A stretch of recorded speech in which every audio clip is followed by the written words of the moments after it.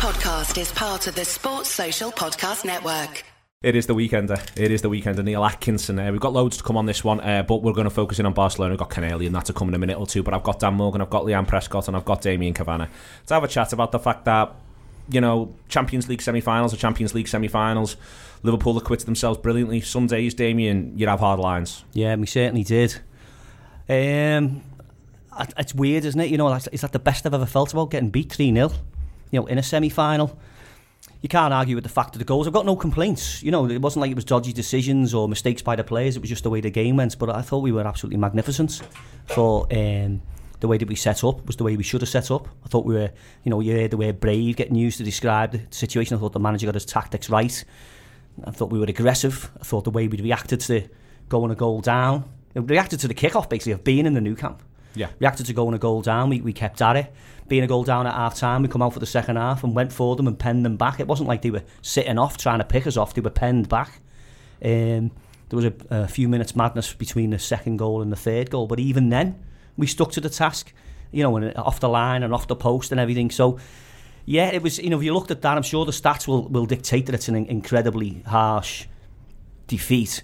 But I do feel positive, you know, as a long-term look at it, to say this team proved and this manager proved that they absolutely deserved to be in there, and he went toe-to-toe with a team who definitely know that they were lucky to get 3-0 out of that. Toe-to-toe, Leanne, is I think a great way to describe it. Liverpool turns up at the Camp Nou, and I was worried in a couple of ways. You know, I think that it'd be perfectly understandable if you shrank a little bit of the occasion, 100,000 people, and just simply playing the mighty Barcelona with Leo Messi. Liverpool went the other way. I think every single one of them I felt stood up and was counted. Yeah, I mean, at times Barcelona kind of looked like the away side. That was Liverpool's dominance. You know, Liverpool went there with no fear, and it was almost a reflection on the progress that's been made under Klopp. Liverpool weren't overawed by an occasion where, you know, it was a game where we had 3 or 4, maybe 5 chances to score a goal, and you don't get that against Barcelona. And I think, you know, all-round performances were solid. It's a performance where you're kind of looking at it and you're frustrated by the result, but you can't really ask much more from the players. And, you know, again, it comes back to just fine margins of football, luck of football, and the performance. Yeah, you can't really ask for much more. When we talk about hard lines as well, Liam, there is a line there around what happens to Keita. It's a blow for Liverpool, and it's a blow arguably for the manager, because it takes a sub away, and you get the impression that there was going to be the introduction of fresh legs around the 60-minute mark in the middle of the park. He loses both the idea of being able to make any substitute. He goes from 3 subs to 2, but also to be able to make that one, because that's what Henderson will have been on the bench for. Yeah, exactly, and it comes at a time when Naby Keita's hitting top form for Liverpool. I think he's kind of been the creative force in the team, and I thought he was really, really good before his injury. You know, he was picking up space in between the lines, making things happen, getting the ball. Won a couple of things quick, I noticed as well, took things off people's toes. Exactly, yeah. And, you know, that's kind of been the criticism. His defensive play, a lot of people were surprised maybe that he got the nod instead of Henderson, but he was battling with tackles, he played it into Robertson, and he was kind of the driving force for Liverpool, showing no fear. You know, Henderson comes on, brilliant performance, but it was almost a sense of Klopp's forced into an early change, and therefore, you know, the further changes of Firmino and possibly Trent, who didn't feature, don't come because he's had to make that substitution. It's what in general, Dan, we talk about hard lines, and there might be some people listening saying, well, it's not hard lines, it's bad finishing. It's not hard lines, it's not being quite good enough at key moments in games. I think both can be true. I think all those things can be true. Yeah. But it is frustrating to see an attack that's fired in big games just have that bit of an off day. I think because of that, I am actually of the opinion we get exactly what we deserve on the night. And I mean that in the sense that these are the levels you're operating at now. Okay. You can't have a performance like that 2 years ago and get beat 3-0. You probably come away with a 0-0, maybe even get beat 1-0 to a scrappy goal.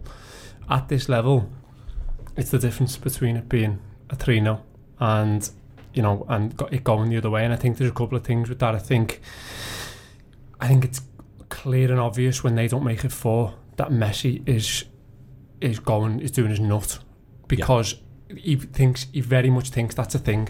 Like, he thinks everything I've just said. He thinks if we're 10% off at Anfield, you know, this could easily be 3-0 to them come 80 minutes, come 90 minutes. Mm-hmm. So I think these are the fine margins we're dealing with now. I think that is clearly it's just a level of ruthlessness at this level that we might have to get used to a little bit more. I think there is hard lines throughout the context of it. Obviously, the injuries the guys have touched on, I completely agree with, because I don't think he gets to have the substitutions on his terms. I think if you ask him what his first 2 subs are before the ball's kicked, I think he probably says Henderson and Lovren. You never see him get to do the defensive sub. You never see him get to do the third centre-back, which, okay, we haven't seen for a while. But if you get to a position where you're hanging in the game and want to take something back to Anfield in the last 15, that could be an option. Just come back to you, Dan, on the hanging in thing. I think one of the things, and I think any chat around his team selection and the way he's thinking about the subs, I don't think the game plays out as he expects. In that I think Liverpool play arguably better than he's went better than he expected. Yeah. I think that's it. I think that his players stand up for him, Dan, in a way that I think maybe he might even be a little bit surprised by the extent to which Liverpool are more dominant in the game. And at that sort of stage, for instance, I agreed with Gomez over Trent, certainly without knowing fitness questions. I was fine with it. But then on 60 minutes, when Liverpool are fully in control, you're a bit like, I wish Trent was on now. Do you know what I mean? I think that's been a lot of what's been in his mindset. I think he's thought, I'm going to need these subs. But guess what? He could have done with them, but he didn't need them desperately on 45 or 55. No, and the other thing is James Milner's his best player on the pitch. Yeah. And he's probably maybe one who's had in his mind is maybe might blow a gasket first and might need to take him off on 70. So all these things play out, and it's dead interesting what he says after the game, and I completely agree with him. And he says this is part of the journey. I think sometimes we're guilty of looking at this point now as being the end of the journey, or this is where it should all bear fruit. This is all still part of the journey. Couldn't agree more. This is not even halfway through it yet, and I think that's one thing we have to learn, and we have to learn together as a team, as a set of fans, as a set of coaches. We have to learn from last night, and we have to take it into context of what it was, and we have to take the positives from it, and there were plenty. Another night we put 2 chances away and this looks completely different, and that's absolutely sound. On the Messi being furious of 4-0 thing, Damien, and what Dan says there about, for me, it's you shouldn't be coming away from 3-0 to Barcelona with Leo Messi feeling like we've still got something in this for us. But to me, I'm like the extent to which I just think just score first. Don't even have to score for first half. Yeah. Just score first at Anfield. And I think if you're Barcelona, you're thinking, oh no, we could do without this. I mean, the extent to which they need a goal here is massive. Yeah, it's momentum, isn't it? I think Dan's made a good point there about the journey. I couldn't agree more about that. I think everything has been a very consistent upward graph since we've had Klopp, and then the addition of the defensive solidity. I know we let 3 goals in last night, but overall we're so much more solid. And if we are going to finish second on 97 points, if we are going to gallantly fall to the eventual winners Barcelona in the European Cup semi-final, you've got to think to yourself, well, how else do we improve? And that ruthlessness of having another striker, someone who can come in when Firmino's not there, someone who can put the ball over the line, or someone who can just tidy up the midfield without one injury going off, that is definitely where we're up to. Messi is a perfectionist, of course, and that's what's driven him to where he is. He's worried, if he is worried about not getting the 4th one in, I hope he's proved right. In the back of his mind, didn't he lose 3-0 up last season at Roma? They were Roma had got an away goal. They got beat 4-1 last season. Is that what it was? So Barcelona won 4-1, and then they went back to Roma, and Roma beat them 3-0. Right, yeah, so they've also conceded 5 on the road to Paris Saint-Germain. They got beat 5-1 by Paris Saint-Germain. They turned that round when they were at home, and I think it shows the respect that he's got for this Liverpool side. That he is thinking, well, he's both been on the positive end and the receiving end of this, and I think he's thinking this isn't over. No, I certainly think we're going to push them all away. Whether we get over the line or not, it's another matter, but yeah, on the night, I'm going to tell you we're going to win because that's the nature of our support. We're going to be bouncing, we're going to be up for it. The coach is going to be aggressive. The players have shown resilience. They play to the last minute, even during last night's game with setbacks. Yeah, Messi's got every reason to respect us, and the perfectionism that's driving him on to get over the line means that he knows a threat when he sees it. It's crazy, Leanne. It's a reminder, really, in the same way, and we need to remember this, that the renown that we hold, for instance, Barcelona and Liverpool are held in on the continents as well. This is part of it being European royalty. But it is startling that Liverpool go to Barcelona, have more possession than them. They look after the ball better. They are more interested in looking after the ball better. They're more proactive, as the manager says. They're more direct, more lively, you'd argue. It's really, really strange. Those things should not happen, but that paints the picture of where we are right now.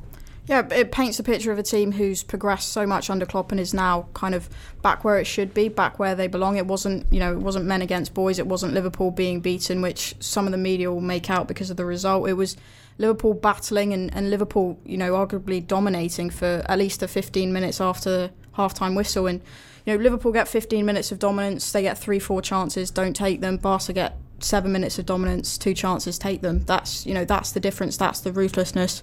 Liverpool need to find. But, you know, in terms of the performance, as I said, you can't really ask for much more. This is Liverpool back where they should be, back playing as they should be. We're not just happy to be here. We're playing. We're giving people a real go. It's important, isn't it, Leanne, that we should be a bit angry, whether we think we've had hard lines or not being ruthless enough, or both. We should actually, let's take that anger into the ground next week. Let's harness that into, come on, we can really show these. We can really stick one on them. I'm really looking forward to the return leg in that. I think it's obviously difficult for Liverpool to go through, but I think they can, as Damien says, they can scare the life out of Barcelona, and Anfield can do that too. Yeah, this isn't a team who will give up. Jurgen Klopp's not a manager who will give up, and it's all about momentum now, channeling the disappointment, the frustration, and kind of coming away from a game and settling down and having the second thought to think, you go to Barcelona, you create 2, 3, 4 chances. Now you're back at Anfield, you're back with the crowd, you've got the team on your side, you got the support, do it again and bury the chances and see what comes of it. Talking about hard lines, you hit the bar. Your star striker knees it hits the bar, it should hit the top of the bar and go over, it actually spins back because he's kneed it, and it drops to the best player in the world with the goalkeeper on the deck 4 yards out, right on his chest. It's the way football works sometimes, Dan, but he then goes on and scores the free kick, and he's genuinely phenomenal. I mean, he really is. It's having now played against it, if you know what I mean, lived through that fear of him getting on the ball. It is a different thing to any era of Ronaldo almost. I think he's just this constant creative force, this constant menace. Yeah, he's constantly a presence, isn't he? He is. I mean, his ability to just be present in games, even when he hasn't touched the ball for 5 minutes, you just feel his presence all over the pitch. And I think that affects the setup of Liverpool a little bit. I think what plays out for both sides, I picked up on last night, is that I think you never stop seeing Messi being Liverpool's priority, and even from their point of view, Salah being theirs. So I think you have to give something up in games like this, because you can't account for everything. So I think Liverpool are sort of happy to let Albert have the ball until he starts really hurting them, because I think they know that the positions that Messi usually takes the ball are more over the right side, coming in off his left. So I think they're a little bit lopsided from that point, and you see it from Barcelona as well. I think they gamble and let Robertson and Mane have a little bit more space than ordinarily they'd like, but obviously they have to account for Salah being the other side, and these things are just playing out all night. But his presence in a football game is unbelievable, and he doesn't have to be peripheral to it. I think we actually play really well against him. I think the minute he's got it, I think Fabinho does well, I think Matip does really well on a few occasions. We never lose our heads with him. And like you say, the one occasion where we do take a yellow and everyone says, oh, it's sound, yeah, not a problem. It's a really good foul, that. Until the point that he just puts it in the one place that you could only put it. It actually, in a mad way, it reminded me of Michael Owen's second goal in the FA Cup final.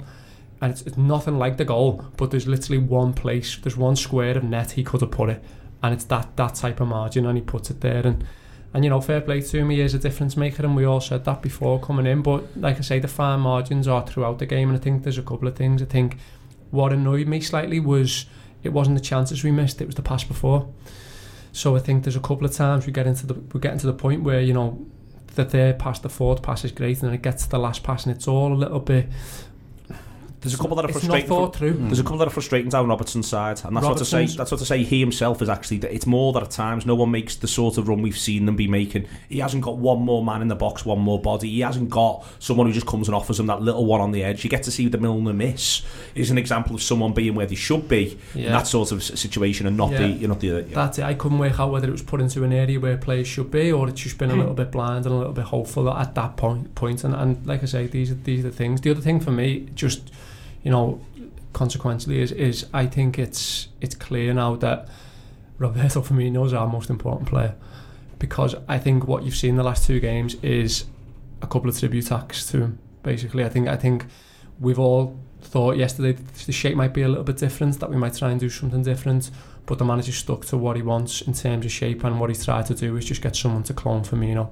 And I think if you're doing that in wide areas, if Salah or Mane aren't fit, I think that's a little bit different, because it's less impactful. But the way Firmino can help change his shape when he's in the side, I think yesterday Busquets is unbelievable.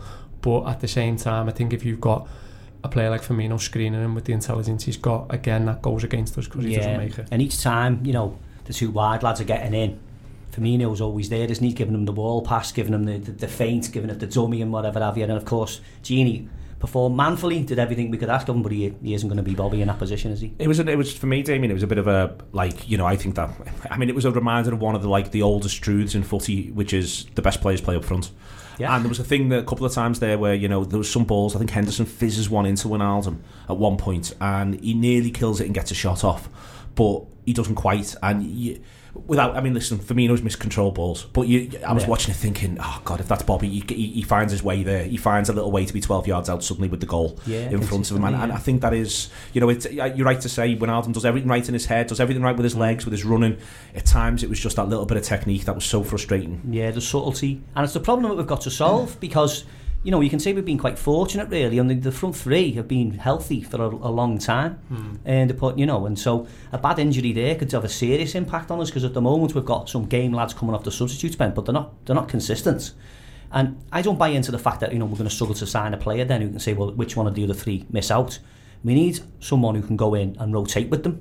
So we've got one off the bench, so we can rest ones. You know what I mean, and sort of and be interchangeable. But at this point in time, Bobby is the one you certainly couldn't.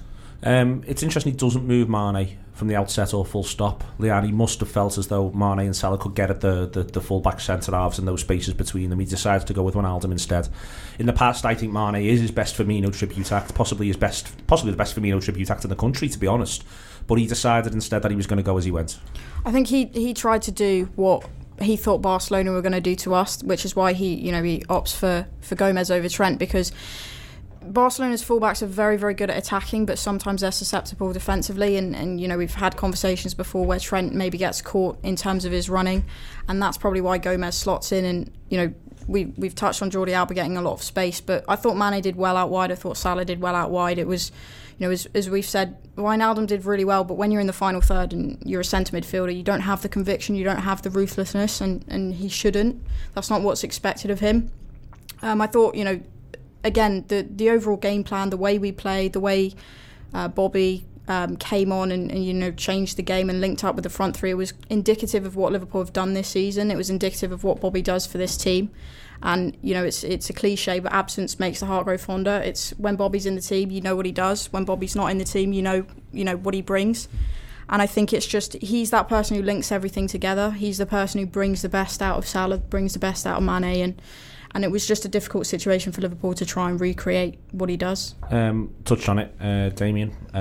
The idea of this second leg that Barcelona will have minor trepidation about it. It is one for us all to keep our heads, I think, and I think it's one for us all to keep our heads. And then if Liverpool do score the first goal, go absolutely berserk, because if you are them, you are thinking we could really do without that. Yeah, defo. The energy levels, they'll know, it's a cliche, isn't it, the power of Anfield, but it's only a cliche because it's been through so often. It'll be in recent memory, the large proportion of this group of players did what they did against Dortmund, that the crowd will be up for it. I don't think there's any panic. I think if we come out the blocks and just try and, a slugfest straight off, that'd be a mistake. We need to control the game. We need to make sure we don't leave the back door open. And I think if we can get to half-time at 1-0, we can all start feeling a little bit cautious optimism.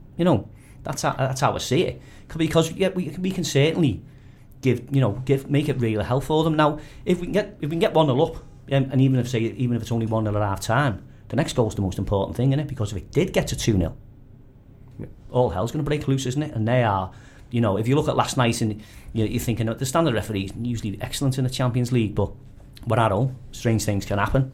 People can feel empowered, and it's not about. I don't think our crowd would scare anybody in the Barcelona team. It's not about that. It's what it does to our players. Yeah. And we're just going through 3 games in 7 days, all of which of equal importance. It's going to be tough going to Newcastle and after the energy levels that have been spent, and then going again against Barcelona, and they've got 3 hits now because they've already won the league. So that is going to be tough. But the crowd being there, it's got a serious role to play, and that definitely makes a difference to momentum. Let's just push them on. Let's celebrate the fact that we're going into the last 6 days of the season. Hopefully we can get what we need against Newcastle. Actually, genuinely being in. The chase for the 2 biggest prizes we could ever wish to see. In a mad way, we kind of know how to do this. This is the thing. You talk about experiences with things like this now, and the way in which this Liverpool side's evolving. We actually know how to come out the blocks and be 3-0 up. If you're Valverde, before last night, you're probably showing them videos of Napoli away from this season or whatever. I think before the return leg, you're showing them games against City last season. and going, this is what can happen at Anfield. Roma as well. And when we get one early, and that's in, we know how to get to 3. This is the thing. This is what I'm saying. We know how to ride a wave of 20 minutes, and we know how to get from 1 to, like say, from 1 to 2 to 3 if the chips fall for us. I think the only other thing for me, I don't think it's been touched on much, is I just think from half time until they get the second goal and get the obvious second wins, they are absolutely blown. Them yesterday, they're not sitting in on purpose. They can't run. Like, literally, we have got so much more in the tank than them yesterday, and I think that will show itself, I think, in the second leg. I think it's a really good point, and you know they bring on Semedo at right back, and that kind of changes the game. That's the substitution that arguably Klopp would have made something similar had Naby Keita not got injured, had he been able to change the game by bringing a Trent on or bringing Firmino on a bit earlier. I think he would have done, and Liverpool could have maybe capitalised on that. But I think in terms of going forward, the narrative this season has always been, before a ball was kicked, City was supposed to, walk the title again. No one could touch them. This was an unbelievable team. Liverpool's character and mentality to keep pushing them all the way, to, take them all the way and make them always respond to Liverpool's wins has been something that we've seen all season. That doesn't go out the window now just because we've lost 3-0, an undeserved 3-0. I think Liverpool will keep pushing. They will not give up, whether it's Barca, whether it's Newcastle, whether it's the league. And ultimately, if we do fail to Man City, if we do fall to Barcelona, it's not a failure of a season. I think the way we've progressed this season overall is phenomenal. The way that the players play, the belief in the team, the mentality, the character that's being shown. It's a different Liverpool. It's the Liverpool from before, the Liverpool that we've all loved, rather than the Hodgsons, the bad times under Brendan Rodgers. This is a team who believe they can get something, who believe they belong at the top, and they do. Yeah, a team that believes probably if they do fail, if you want to use that word, because I wouldn't use it, but if they do not quite make the summit or either of the summits, I think this will be a team and a support and a manager that thinks it's owed something and due something, what they've done in the last couple of seasons. I think that's important, but as well, I think sometimes, we look at this statistically and we think of it as being too hard a mountain to climb. So you're thinking, God, if we finish on 97 points this season, how do we better at? It doesn't have to be statistically all the time. Manchester City, in all likelihood, will probably finish 2 points worse off than they did last season, but they'll be talked about as a better side because they fended this Liverpool team off. So I think, I think if you're looking at next season, I think the manager will probably be saying, all right, we break 90 points again. We get ourselves past the group stages of the Champions League and maybe get to an FA Cup or League Cup semi-final. We get in the conversation of things when they're getting one at the time that they're getting one. Yeah. And I think that's all we can ask from this group of players, because I agree with both these, that they're an absolute credit to us, and they've given us, and themselves absolutely everything this season. So I don't think we can ask for any more on that front. We can't indeed. Listen, we've got loads coming up on this show. Becky Ayres talking about Sound City, Ken Early, and a chat about Asian footballers in Britain. All of that is to come. We'll be back with Leanne, with Dan, and with Damien to talk about Newcastle. I think it's going to be tricky. And with Becky Ayres from Sound City to talk about Sound City this weekend. Loyal Carner Day sold out. It has. Yeah, everyone wants to see Loyal. Don't even try and buy tickets for Loyal. If you want to buy tickets, you can get them for the full weekend still. You can, yeah, but they're running very, very low. So they're running low. Loyal's gone, but you've got Mabel if you want Mabel on Sunday. Yeah, on Saturday. Saturday, sorry. Yeah, so Mabel is, that's very popular as well. I think it's all going to change and be very, very good. They're going to be going like hotcakes over the next couple of days. So if you do want to come, then get your tickets ASAP. Get your tickets ASAP. That's Mabel on the Saturday. That is what's going on. How's it gone? You enjoyed this year's pulling it together? I always ask you this. Yeah, I have, because I think it's been so good to be back in the Baltic Triangle. It's a really, really amazing location, just not least because we're using 16 venues this year, and they're all literally within a 5-minute walk, which I think... Wow. Really. I mean, from Kitchen Street to the Baltic Social and On Air, it's, that's quite a short distance, as you would know. So it's really... What that means is that if you really love music and you want to go and see loads and loads of bands, it's really easy to do that. And it's easy to feel like you're on a festival site, I think. It was a big move going back to the city centre, a big move going back to the Baltic. I think you've enjoyed it. It's where the Sound City office is. It's where you sort of feel embedded, I think. Is that fair? It is, yeah, because I think for me personally, I've been involved since the second one, which was in 2009.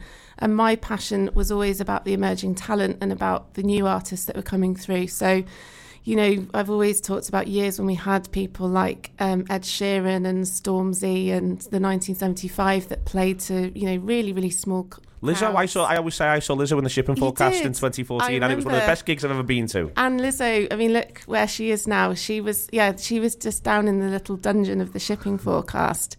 And Loyal Kana as well, he was there 4 years ago, playing to a small crowd, supporting Stormzy at the time. And look where he is now. And the same with like Catfish and the Bottlemen, they played in the Attic. And there's so many stories like that. And I think I personally, and I know a lot of our team, all of our team now, I think we really love the music discovery aspect of Sound City. And I think putting loads of bands on that people will really take to their hearts because they've discovered them themselves in a tiny venue. And, you know, that's where you can really get into music, I think. And that's definitely true. I mean, I just talk about the Saturday briefly. We often don't go that lineup heavy, but there's loads and loads of bits in there that are worth looking out for. Gweno is something you must be really excited about. Yes, because Gweno is, she's a unique artist because she sings a lot in the Welsh language, and she's also really visual as well in what she does. And she's doing a big commission and a residency this week where she's working with lots and lots of young musicians to create something that's going to be quite a spectacle, I think, on Saturday. Gweno will be absolutely unbelievable if people are going down. I couldn't recommend it enough. She's a district. Also in there, you've got Cave Party. We've got So Sue Me. So Sue Me are going to be a very big band. Yeah, they're from South Korea, and they have. This is the first time I think that they're coming over to the UK. But I actually saw them in Seoul in October last year, and I was blown away by them.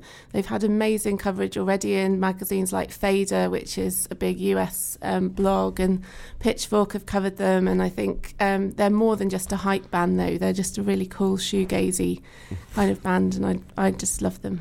There's a lot to be said for Korean shoegaze. Red Rum Club, it's a big deal for them, I suspect, this show, and it's a big deal to have them. It is, because Red Rum Club are actually signed to our label Modern Sky, and so they are a band that we've worked with for now about 18 months, and they are just going from strength to strength. They've actually just been confirmed for Glastonbury.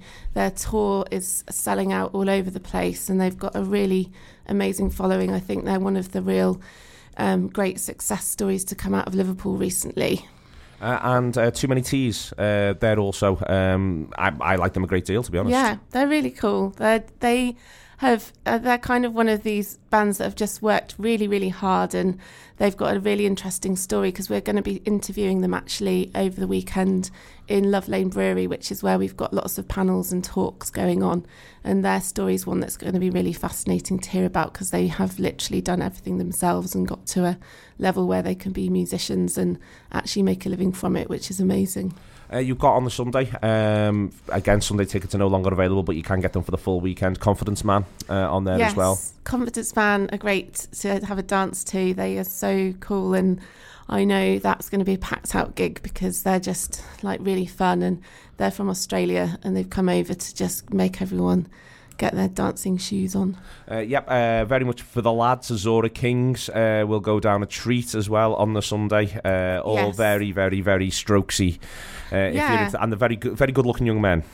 Yeah, they're definitely lovely poster boys for Sound City, I think. And they're one, I think we've had bands like that, like the Amazons and Sunset Suns and some others over the years that have gone on to really big things, and I think that's going to happen for Azura Kings as well. And T Street, obviously, playing on the Sunday, which is also really exciting. Yeah, because T Street, they've been, they have actually been a Sound City favourite for a long time. They've gone from strength to strength. Their new album came out last year, and it's a belter. It's great, and they're a wonderful live act. We're playing on the Friday night. Insofar as we play, it's mostly us talking. It's going to be relatively sedate by Anfield Rap live show purposes, but we are excited about it on Friday. Oh, why is it sedate? But I think it's just we've only got an hour. Like you know us, we try to do shows longer than Springsteen. Yes. In an ideal world. So yes, we're being followed by the shipbuilders and by the project that you've been part of as well with Levi's Music Academy, which seems to have gone brilliantly. It has. You enjoyed it? Again, I ask you that. It has. It's been amazing, actually. I think I'm hosting a panel on the Friday, which is about Levi's as a brand partnership and what they've done over the Levi's Music Project, which is to work with Liverpool Football Club and also with Loyal Kana and 13 young people from Liverpool who are all being mentored by Loyal and are going to be performing at Sound City. It's been really interesting because the young people is just... When I first heard them about 3 months ago, they were absolutely amazing, and they've got even better since then. They're going to be playing in Constellations on the Saturday and Sunday, and also on the main stage before Loyal Kana on Sunday. So there's some really, really exciting new talent in there. And there is obviously also Loyal. Tremendous to have booked him and to have got him along. And he's also lovely. It helps. Yeah, because you guys have done a lot with him, haven't you? Yeah. He's sound. He's great. And he seems to be... I mean, he's got like a food academy, hasn't he, that he does like a cookery school, and he's been doing this project, and he's just the way that he comes across and his love for Liverpool is incredible for someone that's not actually from the city. Well, like you, Becky, all the best Scousers are from outside the city. That is my theory. Loyal Kana and Becky Ayres can pull together on that one. Sound City then, tickets are still available for the full weekend. We are doing something on the Friday night at the Anfield Wrap. We're really, really looking forward to doing it. It will be the business. It's at Constellations. We go on 7:30, and then from there there's the live music from the Levi's Music Project, and then there's the shipbuilders. So come and see us at Constellations if you have the opportunity to do so. We're really looking forward to it, and we will have a fabulous time and have a chat to absolutely anybody. That's the way in which this goes. Thank you very much to Becky. Thank you very much to Becky for putting on Sound City. It's very good of her, very kind of her. Go if you can. Reds Bet insert Neil Atkinson with Ian Ryan. Ian, go through all the obvious stuff, but Liverpool to win the Champions League on Reds Bet is now 22-1. Oh, mate. Yeah, why not? Let's have a go. It feels unlikely. 22-1. How did you feel about it last night? Was it painful?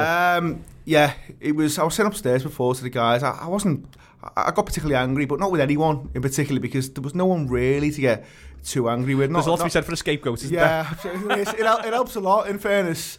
I mean, you can get angry at certain Barcelona players, but our boys, no one really let themselves down, did they? But saying that, it doesn't make it any easier to take. It was a tough one, a real tough one.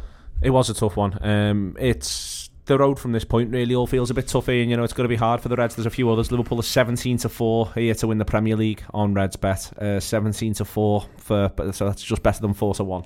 Yeah, I mean that's not too bad, to be honest, given that a lot's got to happen. We're all kind of watching what Leicester do at Man City, but yeah, 4-1. Yeah, it's not bad. It's not bad. I'd probably have a look at that, because I still think there's a final twist in this story. There's been nothing yet, and it doesn't feel like we can see the season out without something big happening. So I still think there's a little twist in this tale. Game against Newcastle, Mo Salah and Sadio Mane both to score 15-4. Yeah, I wouldn't say it was a bit of that. I think that could happen. I think they both looked likely to score against Barcelona. It was just that final touch, that final ball. I don't think Newcastle's an easy game by any stretch, but I think those two lads are lads that are both looking quite sharp, certainly ahead of the Barcelona game, I should say. So yeah, that's not a bad bet. There's one here I don't like: Liverpool to win and over 3.5 goals at 5-2. It doesn't. I don't quite see where a free score in Liverpool necessarily turns up from at St James's Park, and I don't really see Newcastle opening themselves up to much damage. So, I can't, it seems to me that if Liverpool get 2-0 up, for instance, everyone will just shake hands. It's in Liverpool's interest, it's in Newcastle's interest if Liverpool get 2-0 up, which is its own challenge. Yeah, that's not grabbing me. I don't think Rafa's going to come and do us any massive favours by opening up. I expect a real tight, certainly a tight 45, a tight 60. So, yeah, I'd be surprised if that happens, to be honest. One more little one for you, which, again, I don't like, I'll be really honest. Liverpool to win both halves is 47-20. I mean, I'd like it. I mean, I'd love it. Don't get me wrong. I mean, it's my ideal outcome, mate. Yeah, absolutely. Whether it's going to happen or not. I mean, I don't know. I think you could maybe expect a few of the boys will be hurting, I think, after last night. So I wouldn't be surprised to see Liverpool try and make a fast start. Obviously, there's 2 teams that play here, so it's not always that easy. So I don't know. I'm not totally against that one. I think there might be legs in it. Okay, thank you very much to Ian, and thank you very much to RedsBet. They are the Anfield Wraps lead partner throughout the whole of 2019. I forgot what year it was. Listen, it's been a rough 24 hours, folks. I've had a lot to drink. So thank you very much to RedsBet for all of that and for all of their support. They do support fan causes and fan media throughout the country through the Fans Bet arm as well. So thank you very much to them. If you are interested in that sort of thing, do feel free to give them a shout. It is redsbet.com to find them. Let's get back on with the Weekender. It is awards season in the football world, and there was a late runner and rider for best piece of writing written about association football this season from the magnificent Mr. Ken Early this week. If you missed it, it's in the Irish Times. Do check it out. It's better than listening to this podcast, though me and Ken are now about to talk about it. And it was a 600-word intro about Liverpool's opening goal against Huddersfield, which only took 14 seconds. It took longer than that to write, I suspect. And then from there, and then a wider exploration about systems within football rather than individuals. And I think the thing that grabbed me, Ken, was your use of the stats, the extent to which the game has changed in the last 10 years, let alone 20 since Roy Keane was in his pomp and 40 since Graham Souness was in his. Yeah, it's kind of interesting, actually. I mean, there's like the stats in it were all kind of pretty basic stats, you know, like passes and crosses, not like kind of high end sort of stuff. But the interesting thing was like comparing these numbers kind of historically, you know what I mean? Which you don't actually often see that much. I kind of just realized when I was writing, this doesn't really, you know, I was talking to a friend of mine about the Keane and Souness talking about the Man United game, the Man United Man City game, and he was saying, this is ridiculous. Like, when did Roy Keane ever play against a team that averaged like 750 passes a game? And I was thinking, that probably actually never happened. You know what I mean? Like, but I was actually surprised when I looked at it how big a difference it was. I mean, they don't actually have the kind of complete passing stats going back to, say, 1999 or, you know, whenever Roy Keane was at his absolute best. I think they only go back to 2007. So I thought, okay, maybe I'll look at what it was like 10 years ago in different aspects. And it was actually unbelievable, the difference. Like, I mean, obviously Man City are playing a different sport, like a sport that did not exist in 2007-8. I mean, you can see that, like, that nobody was doing. You know, Arsenal were the real footballing team back then. They were the ones who they played all the liquid football, and actually they were kind of, if you look at say the number of passes Arsenal had per game, they'd be kind of mid-table in the Premier League today. You know what I mean? And City are like way out ahead of them.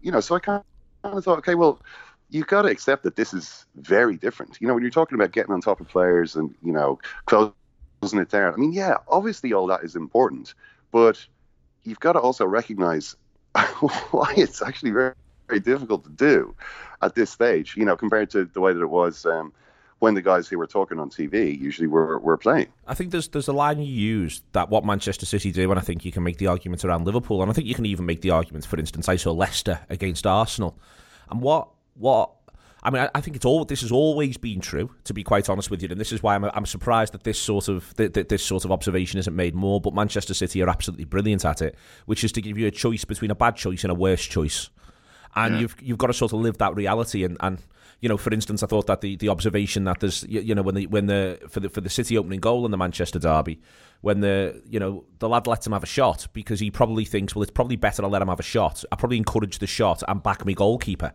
And that's something which I think is, you know, in many ways it goes against a lot of your first principles around football. But sides have been presenting teams with a reality. Playing professional sport is often, and playing all sport is often being given the decision between a bad choice and a worse choice. That's almost it's like playing Connect 4. It's what you're trying to make your opponent do at all times, is have to make a decision between a bad choice and a worse one. Absolutely, and that's why I thought the Liverpool Huddersfield goal, the Keita goal, was quite an interesting one, because what they were doing was actually giving Huddersfield, they sort of presented Huddersfield with an obvious choice, which was actually a really bad one, you know, in disguise. It was like, you know, the way that they the way that they went, and the amazing thing is, like, straight from the kickoff, there was no kind of standing around going, sort of taking it in and waiting for the game to develop a rhythm. Like, they were just straight into it.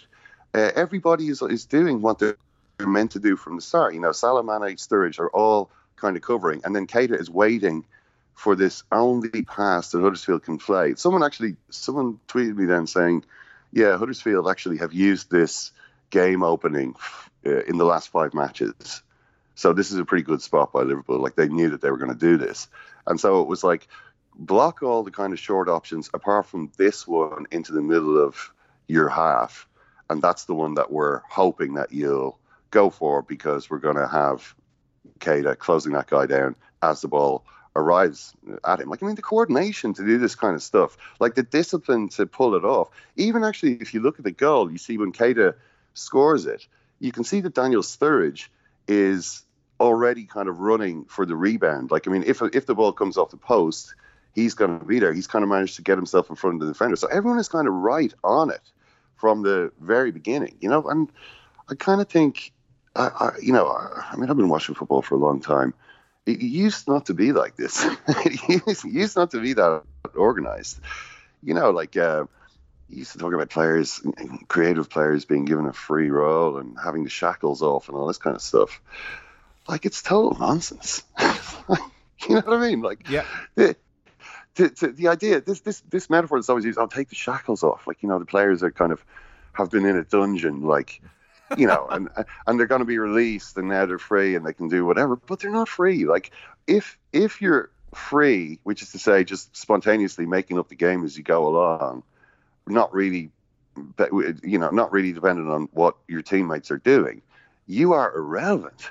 You know what I mean? You're going to be irrelevant to a game that's being played at this level. Like, if you don't work with your teammates, you actually just don't have a chance. There was all the stuff around Player of the Year, who got nominated and who didn't. And for me, certainly the last player who's currently at the top 6 sides, who sort of, you can maybe make an argument, has an element of what you've just described there, is Hazard. But then that's why Hazard's seasons seem so, at times, and even his game by game, even his week by week contribution, at times feels wildly inconsistent, and maybe not commensurate with his talent. He may well be the most talented forward in the Premier League, Eden Hazard, and he's certainly the most capable of skipping by men in a Leo Messi style of 3s and 4s.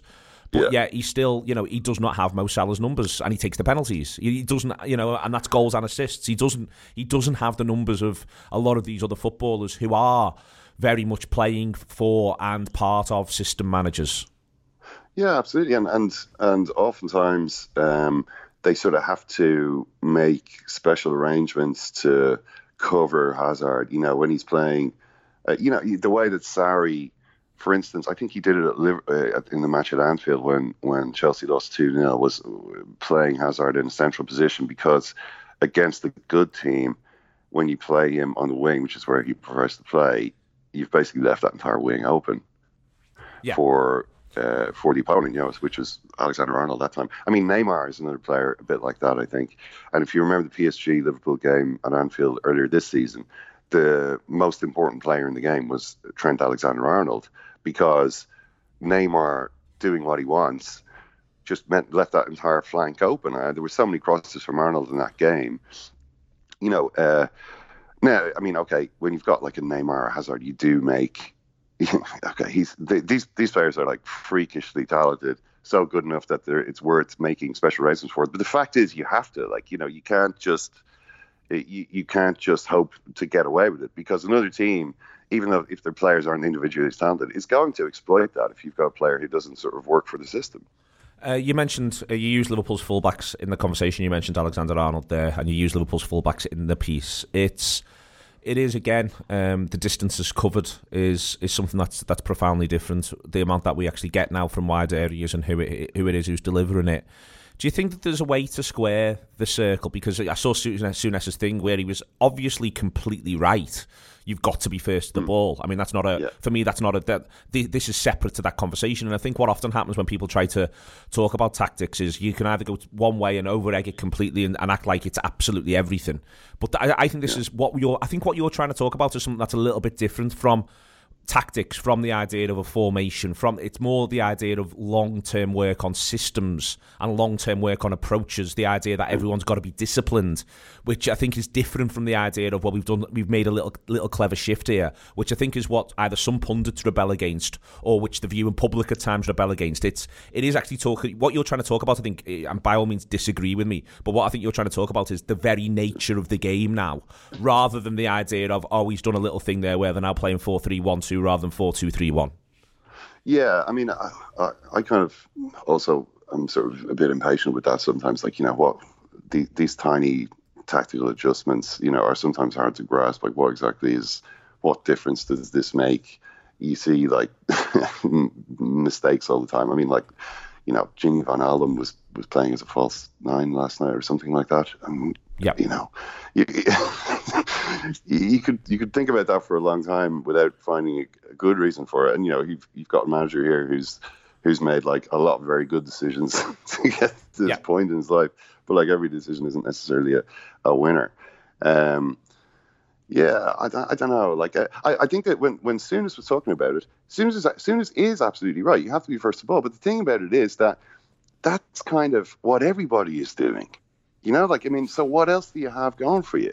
Like the thing that kind of when they were talking about the United City game, Keane particularly was kind of slamming these defenders individually, Luke Shaw and Darmian. No, I'm not going to say that Luke Shaw and Darmian are top defenders, because they haven't been for several seasons. I mean, they're not like the best in the league or close to it by any means. But when you're talking about the kind of mess that Man United are in, these are like the least responsible people for that. You know what I mean? The actual players who are out there getting slaughtered and made to look stupid by Man City are the least responsible players for the mess that club is in.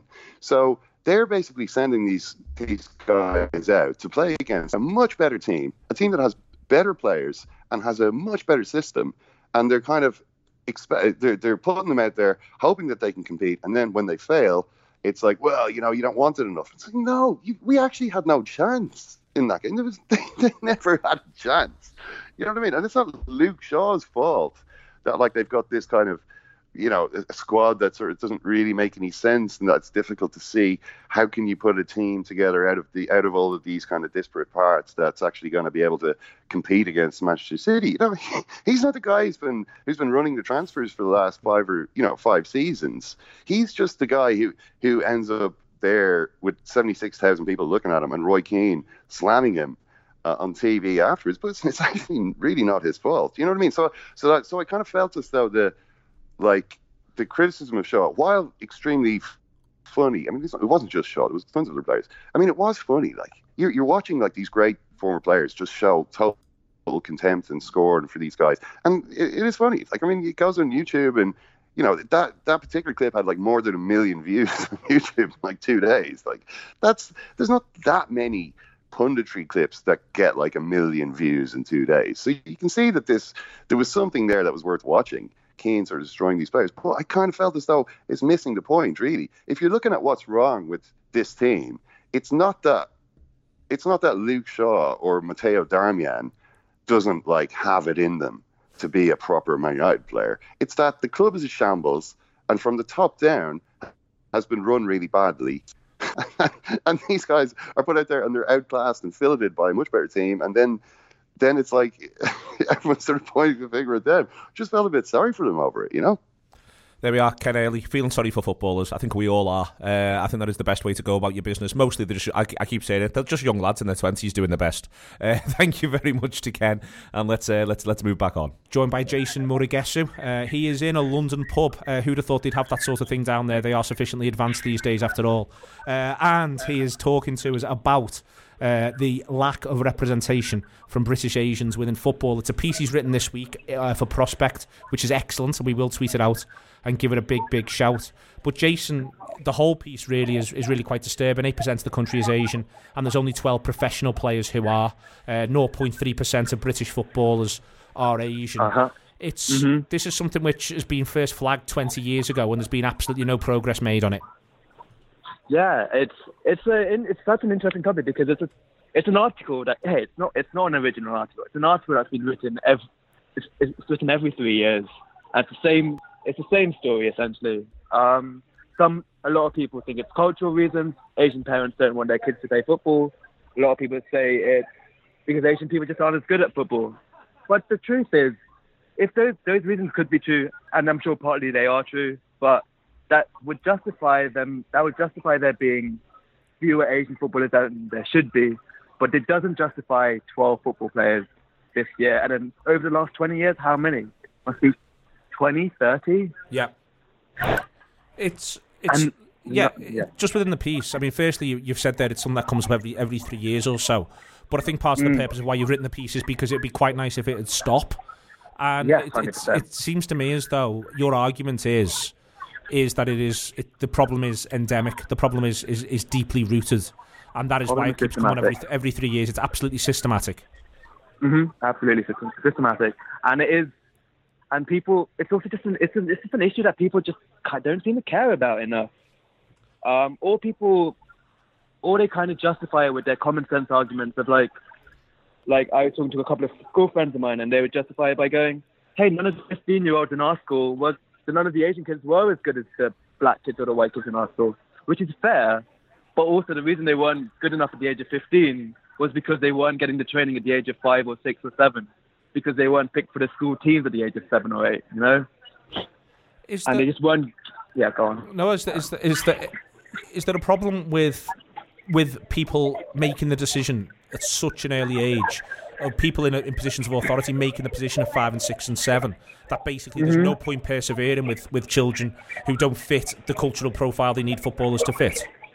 100%. So I think the reason is not 15-year-olds aren't good enough for football. I think the reason is they aren't 8-year-old Asian kids who are good enough to play football just aren't being put in those teams. And I think scouts and coaches are they're just making really broad biases, and some of those biases come true. You know, I think that the examples that this researcher gave me were a lot of coaches will think white players are going to be good captains one day, good leaders, good at tactics, whereas black players might be stronger or faster. These are stereotypes, and they shouldn't be the case, but that's how they base their selection processes.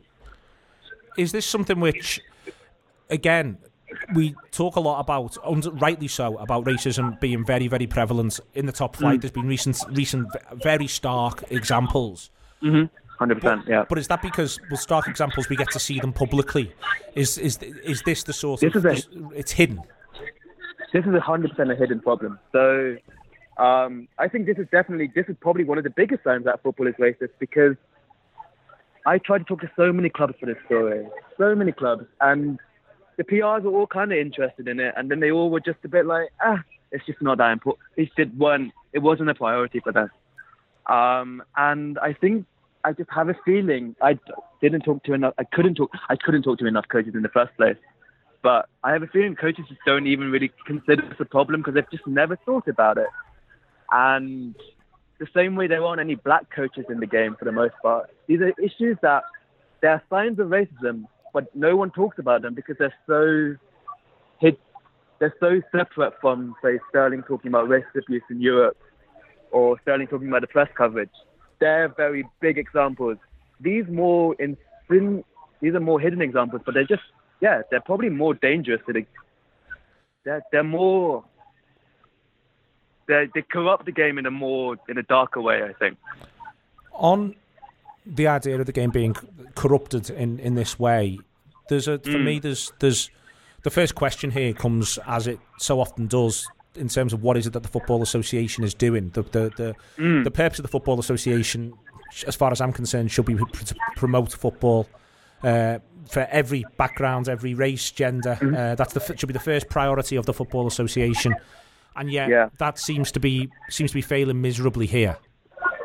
Yeah, so it was interesting with the FA. I tried to find as much as I could about what the FA were actually doing, and essentially about 3-4 years ago, they started setting up these community meetings where they would go to cities like Bradford, Blackburn, Manchester, London, East London, where there were big Asian communities, and talk to the communities and ask, what do you guys want? How do we get you guys involved in the game?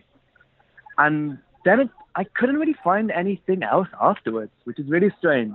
I'm sure that's probably wrong. I have no evidence to back me up, but the people I talked to for the story couldn't really pinpoint what the FA were doing other than promoting more people to play grassroots football, which is again fair. But Asian leagues are good for grassroots football, but they don't get Asian youngsters into the actual professional game, which is how you get more people playing football. If I see an Asian superstar, an Asian 5-year-old, and their Asian parents might be more likely to push them to become that next Asian superstar. You know? Do you think there's in terms of that conversation around role models? I think so. I'll say what I think first, but by all means disagree. But I think there's a real complacency amongst white men around the importance of role models. So I remember 100%. What really woke me up was when I went to a Liverpool ladies game years ago, and there was a row of under 12 women, girls there, and they were talking about what the players were doing in this really awed tone all the way through, the way they were talking to each other, the tactical movement. And I sort of thought, I've got a remarkable complaint, and I always say, footballers shouldn't be role models and all that sort of stuff, but I get to have a remarkable complacency about that, because since I've been 5 years old, I've been watching footballers be role models, and it's just sort of there. Am I right to sort of, do you agree with that? Oh, 100%.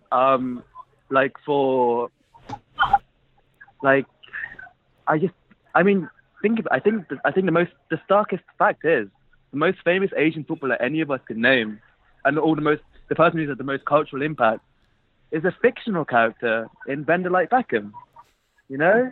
And that film is 17 years old. That's the only role model any of us have, and that character doesn't exist. There are so few Asian footballers in this country that our most famous example is not a real person, and it's not men's football either, you know? And the lack of role models is, I think, a big reason why coaches and scouts probably also aren't looking for Asian footballers either.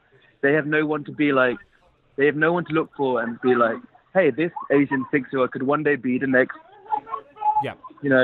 Brown Messi or whatever. It's not too loud.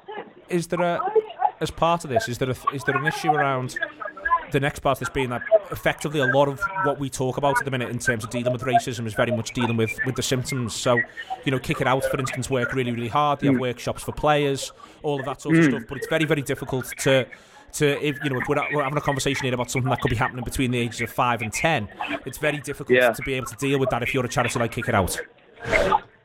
It is, but also I think with Kick It Out, I think that's a fair point, but I think the argument against that is there are things Kick It Out could be doing, right? Kick It Out could be talking more about the fact that there aren't any Asians in football, and they could be talking about the fact that coaches and scouts and even fans, right? I mean, I got a lot of backlash about my article about how Asians just aren't as good at football. There definitely is just that view in this country, and a lot of people who are very senior in football where they think Asians just aren't good enough, and Kick It Out should be trying to attack those stereotypes, and they should be trying to be more vocal about it. And I don't think the argument that it happens when you're 5 and 10 can be mitigated if you're talking to the coaches and scouts who are making those decisions, right? Okay, the article is on Prospect. Thank you very much indeed to Jason for taking the time. Thank you so much. It is called Your Lot Are Not Winning, Why There Are So Few British Asian Footballers. It's on there. We will tweet it out. Do give it a read. It is something to think about. I think it is a complex issue, but it is one which does need addressing somewhere, and the Football Association, as ever, could maybe have a good long think about things. Great to speak to everyone right the way through there. Back now with Leanne, with Dan and with Damien to talk about Newcastle away. Leanne, this is not going to be an easy game. Newcastle have been in great shape since the turn of the year, since the signing of Almiron, arguably. It's been a bit of a catalyst for them. He's now injured. That's obviously in Liverpool's favour, but Saturday night, last home game of the season at Newcastle, it's a bit of a nightmare. Yeah, I think it's going to be, effectively a Burnley Man City type situation. I think it's going to be a frustrating first half, a period of play where Liverpool have to be patient, they have to probe, they have to just keep going. We've seen it time and time again this season. Chelsea, for example, there are the frustrating spells of, are we going to get a goal? But where in previous seasons there was maybe a lack of belief that the goal would come, now there's just keep going lads, it's going to come, you're going to find your way through, and I think that's just what Liverpool have to do. I don't think we're going to be allowed to make a fast start. I think obviously that's what Klopp wants to see, that's what we want to see after Barca, but it's a credit to Benitez and the way he's got this Newcastle team playing that I think it's going to be a very, very tough evening. It can be a very, very tough evening. And we know that Benitez is not going to mess about. Damien, we know Rafa well enough to know that there's no favours there. We wouldn't want any either. I think it's fair to say we want Benitez to give us the best version of Newcastle that's available to him, and we go from there. We should have too much. You've got to look at Liverpool's record this season against the bottom 10, but it will be a rowdy St James's Park. We'd love to spoil the party. Oh, yeah. The ultimate cup tie, isn't it? Like you say, end of season, they've done all right. They can feel good, from their own perspective. We've just got to go there and do the business. It's all about energy levels for me. There's no, the fact that, if we'd have had the week clear like they've had the week clear, I just think we'd go there and I think we'd make short work of it. I think all those factors about Newcastle's last game of the season would be there. I just think we'd have well too much. I'm just slightly concerned about the lads put such a shift in at it's Barcelona. Mental energy and physical energy, isn't it? It's both. And they will be thinking about Tuesday because they wouldn't be humans if they weren't. Indeed not. But the other way round of looking at it would be, and I think Liverpool really have been good at this, and I've said it like almost like a Grand National with this sort of with the blinkers on, just like this is the fence, just get over the fence, just keep going. Now that has stood them in really good stead. Now, you can think about Tuesday, and you can think about it in a couple of ways. We've just been talking about it before, saying, well, let's galvanise ourselves, let's get up for this and whatever have you. Let's say we win on Saturday, we just throw everything we've got at it and we win, and then Man City don't. And those players now have sat in that changing room thinking, we could be out of both of these here, we could be nowhere near it. And all they've got to do is just reset the man. You've worked this hard, not just this season, the season before, and you keep them going. These things don't come round as a matter of right. Put everything you've got into this game on Saturday night, and all we can do is just go top of that league. Now, if we get beat, we can be beaten for the league title anyway. So this is, it's within the last chance saloon territory, and so they've just got to focus on that game. I think the team will pick itself by virtue of fitness levels and freshness. I think the sports people, the scientists and the fitness coaches will say, right, okay, Trent's an obvious one for Gomez, for example, and things like that. But if they just focus on the fact that what they could achieve and how close they are, but literally within touching distance here. I know it's difficult to say, well, okay, Man City have only got to win 2 games. It looks like they will. Barcelona look like they could probably score at Anfield, and who gets 5 against them? Okay, yeah. But the other thing that the matter is we're so close to these things. So let's just go to Newcastle and let's just win that game. We're better than them. We've just played for large periods of the game Barcelona off the park. Now, if we apply the same logic in Newcastle, it will work. Just do that. Yeah, I think the brief's got to be, don't you dare let this be over now. This goes to the last day, you know, and that's been the brief for months. The manager and the team have reiterated to every one of us at each point, we only look after what we do. We only take care of ourselves, and we be the best of ourselves. And I think the brief is very much to get to 97 and see what happens. So I think the focus won't be an issue. I have got concerns about this game, and look, I have concerns about every game. I was thinking about Southampton away in November. Do you know what I mean? I'm a dickhead, but I do. Midfield is where I worry in this game, because I think, not to the extent of last season, but I think he's slightly run out of legs a little bit, especially with what happens to Keita last night. And Newcastle at times resembles something like a 5-4-1. Yeah. Or a 3-6-1, if you like, in midfield, the way they flood it. So I have got concerns over that, and I wouldn't be surprised if we see our little Alex Oxlade-Chamberlain get dropped in from the start, to be honest.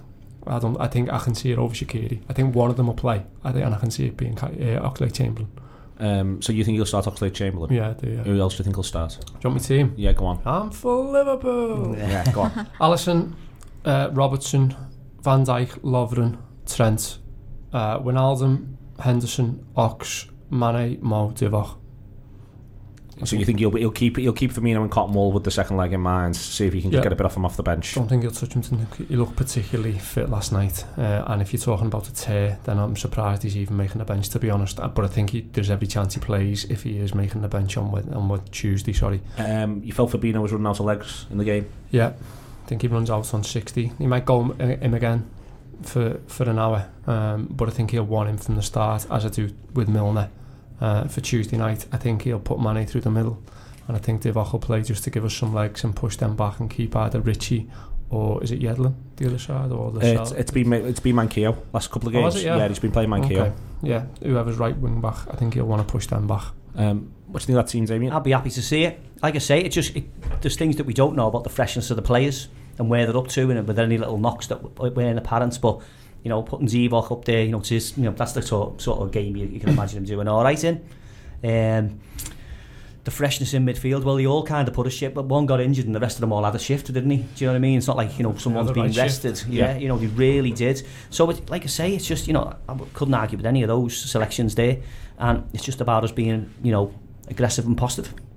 What do you think, Leanne? Yeah, I think it almost comes down to he could play any 11 players, and if they produce the performance we did in Barcelona, we probably beat Newcastle 3-4-0. I think that's how good the performance in Barcelona was. I think Keita's going to be a huge miss just because of the way he's hit form, and Oxlade-Chamberlain is obviously the ready-made replacement. It's just whether he wants to risk him. We've got a handful of games left. You don't know how fit he is. For me now, I wouldn't risk him. And I think it is a game for the likes of Trent. You're talking about Newcastle's threat from their wing-backs, but play Trent and suddenly they're pegged back. Liverpool are on top. Liverpool get possession. Liverpool dominate. And I think that's just what it's going to come down to. I do agree it's kind of a game for Origi. It's one he's kind of made for. The physical presence up front, and using him alongside Mane, Salah gets you the movement, gets you in behind. I think we've just got too much quality. What do you think, Neil? I think I wondered about the Oxlade-Chamberlain dropping, and that I've been thinking about it as well. It wouldn't surprise me if Lallana appears. Isn't he injured? So he's had a knock, but he's supposedly back in training again.